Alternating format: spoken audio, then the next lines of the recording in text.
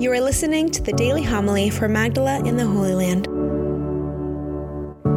On the first day of the week, Mary Magdalene ran and went to Simon Peter and to the other disciple whom Jesus loved, and told them, "They have taken the Lord from the tomb, and we do not know where they put him."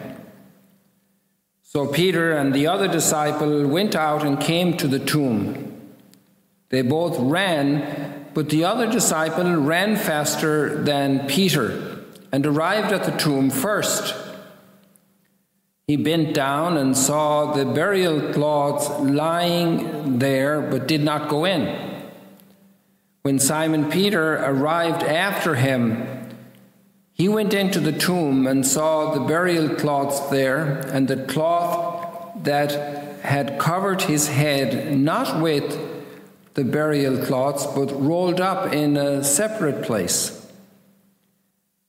Then the other disciple also went in, the one who had arrived at the tomb first, and he saw and believed. The Gospel of the Lord. Praise to you, Lord Jesus Christ.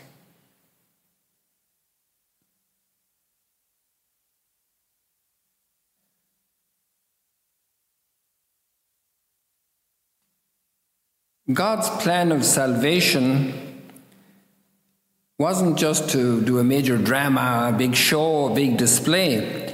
His plan of salvation is directed to every human being. So the recipient of all his love are we. We are the recipients of his love. And his love, like the scripture says, is comparable to the rain coming down that later evaporates and goes out through the plants, producing all kinds of fruit. So the fruit is in our lives. And as we see God's grace working, we see the transformation of our lives. And John is one of those first ones transformed. And there's many special aspects to the phenomenon of John. One of them is that he lived the longest of the apostles, according to the understanding of tradition from the earliest times. And Ignatius of Antioch knew him personally. And Polycarp is in that line of those who received directly that handing on of the faith right into, I'm not sure when Polycarp died, just from memory right now, but well into the 2nd century. And so this was a very powerful point of touching the apostles. And this was one of the features of the apostles, that they were witnesses of Christ's action. If their lives were not transformed, their words would have been empty. They would just be a story. But their lives had been so deeply transformed, and to the point of martyrdom. John, according to tradition, also was thrown into a cauldron of boiling oil and survived. And so is understood to have also the inequality in terms of will and disposition, the quality of martyr. But he gave witness anyway, which is the word martyr in Greek, to give witness to Christ. Without the apostles, we would not have the story of Christ on solid foundations. And that's the language of the scripture. Because we even read in the book of Revelation how the heavenly Jerusalem comes down from heaven and is built upon the 12 courses of stone foundation with the names of the 12 apostles. And above that are the 12 doors with the prophets. It's interesting how that is structured in that order. And so we have Jesus would be inaccessible without the apostles. And the successors of the apostles carry on that mission of tangibility of the authority handed on to them. And this is a major dimension of the authenticity of the church, of the body of Christ, of the bride of Christ, of the church as willed by Christ to bring us into the mystery of salvation.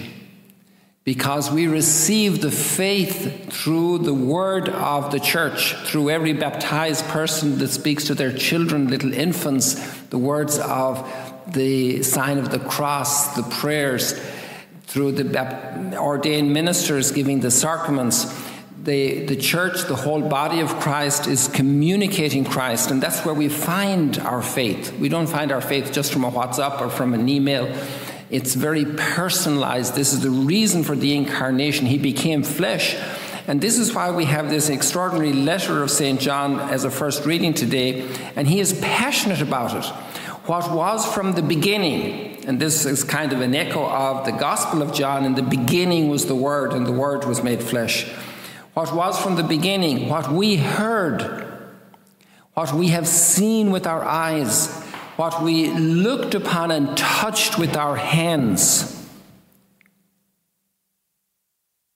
concerns the word of life, the life made visible, God made visible.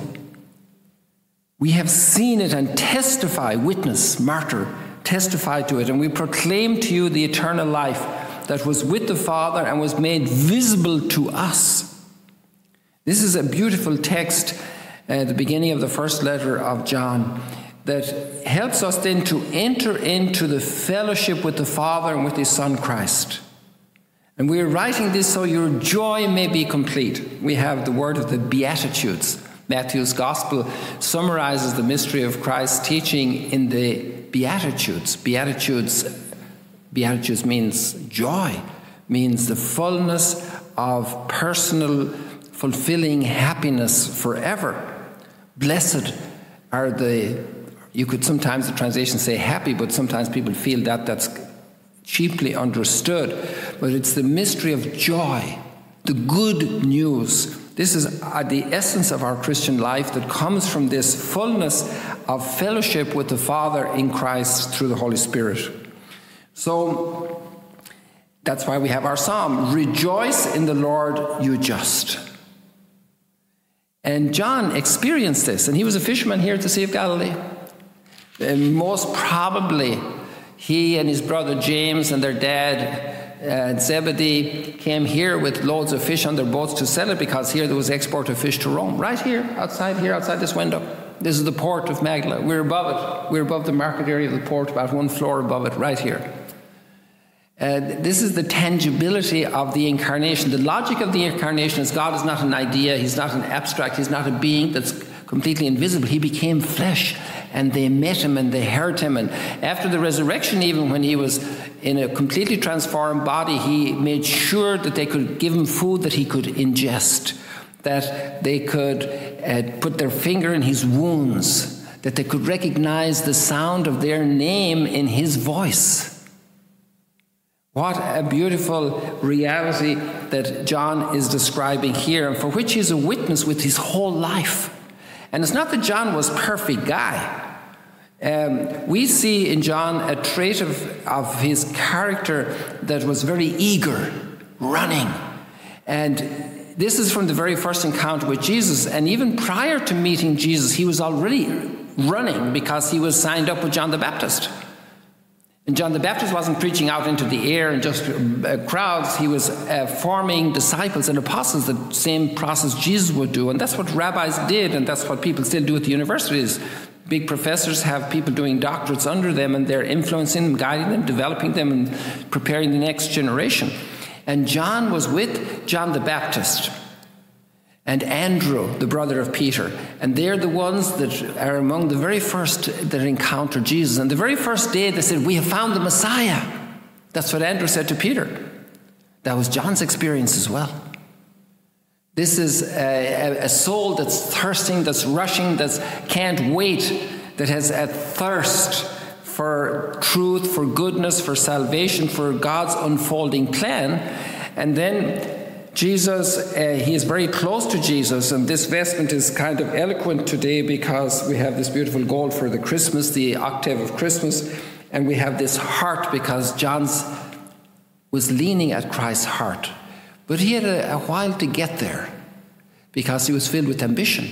He wanted the first places. They were called sons of thunder. They must have been very, very hot-tempered and action people.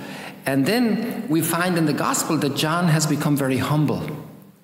He ran and he got there first, but he waited for Peter to go in. What an amazing act of truth, of humility before Christ's ordering of the church under Peter.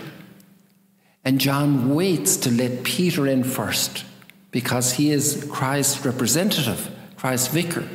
And this is a beautiful thing. Also, John's fidelity, he was able to hang out even at Calvary. The other apostles were not there. Maybe it was because of Mary tugging at him and saying, "Don't leave me." But he was there, and he knew the tomb, and he knew the way things were left on Good Friday afternoon after the burial. And now when he came back, he saw the cloths lying and didn't say anything to Peter because Peter hadn't been there. He didn't know the arrangement. And John could read through those signs, and with the humility of his spirit, his person was prepared for the grace of the revelation of the resurrection. He is risen. And he says, he saw and believed. He's fascinating in his gospel accounts, the way he structures the gospel, and his disciples, the school he prepared, the continuity of disciples he prepared, and the expression of in the beginning was the Word, and the Word was made flesh and lived among us. The whole sweep of his gospel, the story with Mary Magdalene in the garden, and the encounter with different people, the crucifixion scene with Mary and John there to take Mary into his home. There's such richness, such beauty. We need to fall in love with our apostles, with our evangelists, with all of our saints, with our martyrs. This is part of our life. This is our treasure. This is our history. This is the joy of being a member of the mystical body of Christ, the spouse of Christ, the church, the heavenly Jerusalem, sitting and standing on the 12 apostles.